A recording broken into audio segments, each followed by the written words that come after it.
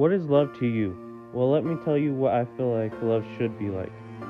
Love is where you would do anything for your partner. Love is a bond that most people just don't want nowadays. It's just about getting in the hottest guy or girl's pants, when really it should be about loving each other for who they are.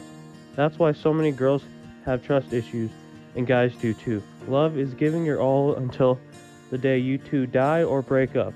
Always love each other unconditionally till that day.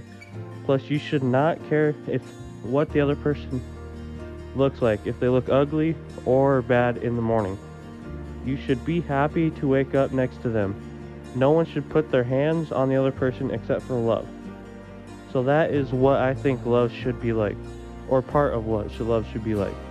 Before I'm done, here are two quotes.